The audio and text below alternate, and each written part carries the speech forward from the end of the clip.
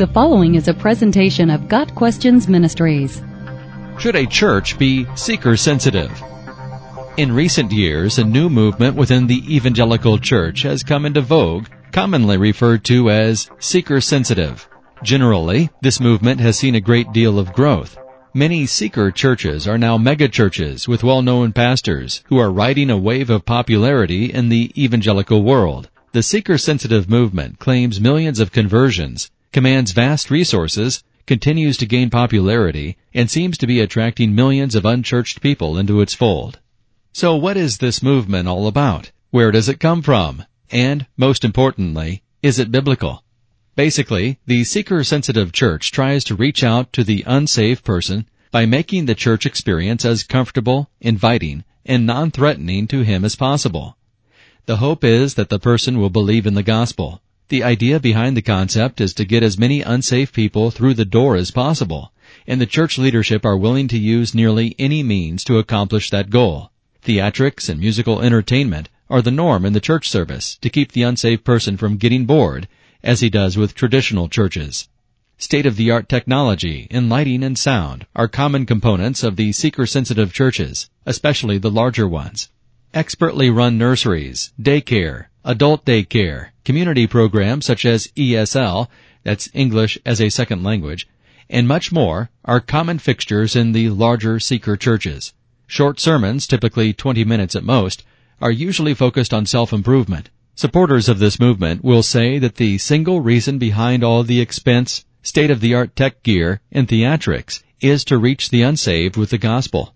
However, rarely are sin, hell, or repentance spoken of, and Jesus Christ as the exclusive way to heaven is rarely mentioned. Such doctrines are considered divisive. The seeker-sensitive church movement has pioneered a new method for founding churches involving demographic studies and community surveys that ask the unsaved what they want in a church. This is a kind of if you build it, they will come mentality. The reasoning is that if you give the unsaved better entertainment than they can receive elsewhere, or do church in a non-threatening way, then they will come, and hopefully they will accept the gospel. The mindset is to hook the unchurched person with great entertainment, give him a message he can digest, and provide second-to-none services. The focus of the seeker church, then, is not Christ-centered, but man-centered. The main purpose of the seeker church's existence is to give people what they want, or meet their felt needs. Further, the seeker-friendly gospel presentation is based on the idea that if you will believe in Jesus, He will make your life better. Relationships with your wife or husband, co-workers, children, etc. will be better. The message the seeker church sometimes passes on to the unsaved person is that God is a great cosmic genie, and if you stroke Him the right way, you will get what you want. In other words, if you profess to believe in Jesus, God will give you a better life, better relationships, and purpose in life. So, for all intents and purposes, the seeker-sensitive movement is a type of system based on giving unbelievers whatever they want. What too often happens in such a system is that people make a profession of faith, but when the circumstances of their lives don't immediately change for their material good, they forsake Christ, believing He has failed them. How are people responding to the seeker movement? Many people have responded and begun attending seeker-sensitive churches. Many people indeed have come to faith in Christ as a result of a seeker-sensitive church. But the bigger question is, what does God have to say about all this? Is it possible for a movement to be successful from a human perspective, but be unacceptable to God? The basic premise in the seeker-sensitive movement is that there are many people out there who are seeking God and want to know Him, but the concept of the traditional church scares them away from faith in Christ. But is it true that people are truly seeking God? Actually, Scripture teaches the exact opposite. The Apostle Paul tells us that there is no one who understands, no one who seeks God. Romans 3 verse 11.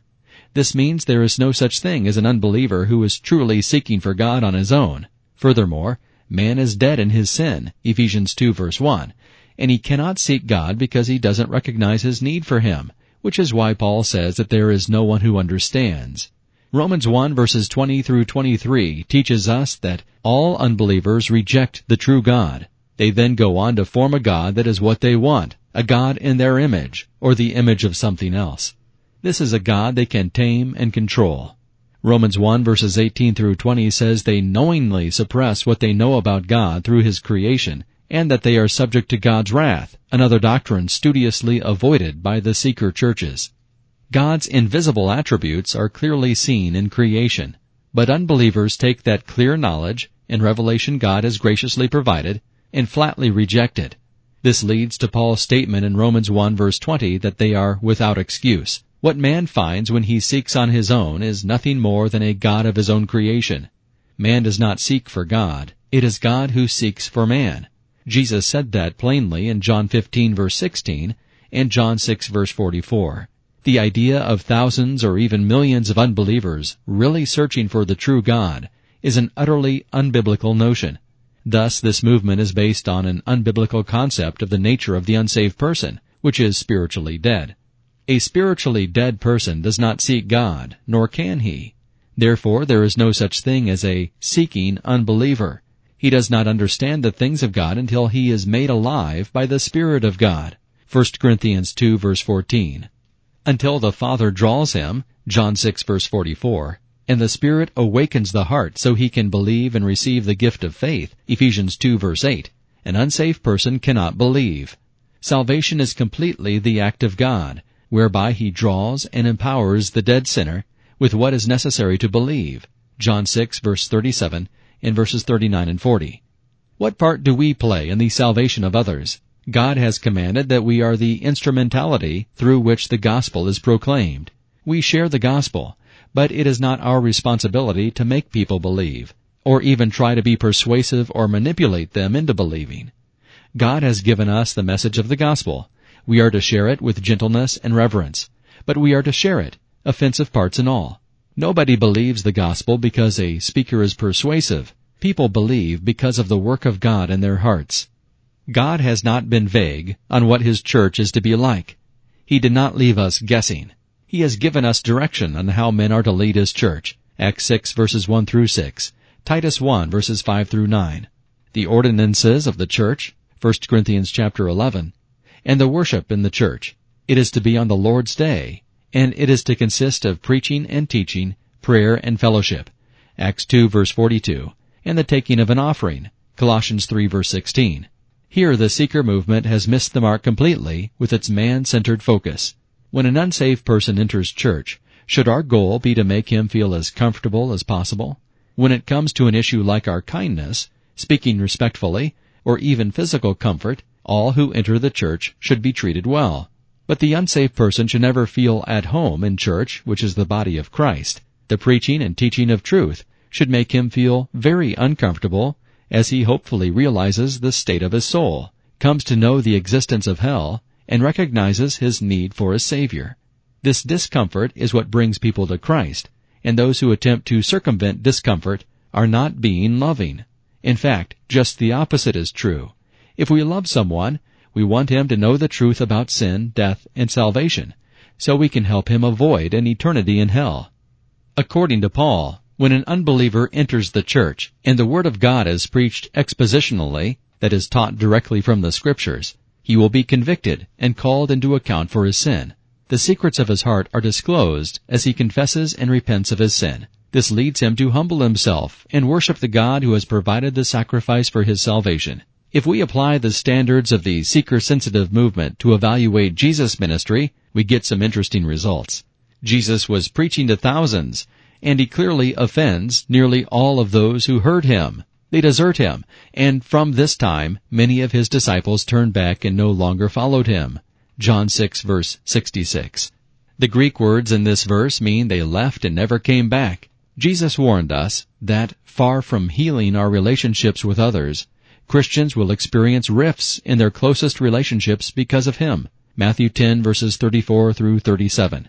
It is true that once we are saved, life is better because we are reconciled to God and have a right relationship with Him. This provides the deepest peace that can be known. However, the rest of our lives will almost certainly be more difficult than before. God has said that we will experience persecution. Matthew 10 verse 25. The rest of the world will look down upon us as fools. 1 Corinthians 1 verses 18 and 23. And we may even experience deep divisions in our own families because of Christ. Luke 12 verse 53. Jesus never intended for us to be popular with unbelievers, saying instead that he came not to bring peace, but a sword. Matthew 10, verse 34. The basic philosophy, theology, purpose, and end of the seeker-sensitive movement are entirely man-centered. However, some would say that regardless of the purpose, motive, and outcome of the movement being wrong, we can't argue with the principle of getting the unsaved through the doors to hear the gospel. Certainly, any exposure we can give the unsaved to the gospel is a great thing. However, the seeker-sensitive movement sometimes doesn't have the real gospel. Rather, it is a shell of the truth. It is hollow and void of the truths of sin, hell, and the holiness of God. How is the rest of the body of Christ to respond to the seeker-sensitive movement? We are to contend earnestly for the faith that was once for all delivered to the saints. Jude verse 3. We are to be all the more vigilant to model our churches after the instruction of Scripture. Eventually, this movement, like all others which have come and gone over the years, will run its course and fizzle out. The seeker movement is large and well accepted, but it will eventually give way to the next fad. And in some ways, that has already happened with the emerging church movement. Oddities within the church come and go, but the biblical church, like her Lord, endures forever. Got Questions Ministry seeks to glorify the Lord Jesus Christ by providing biblical answers to today's questions. Online at GotQuestions.org.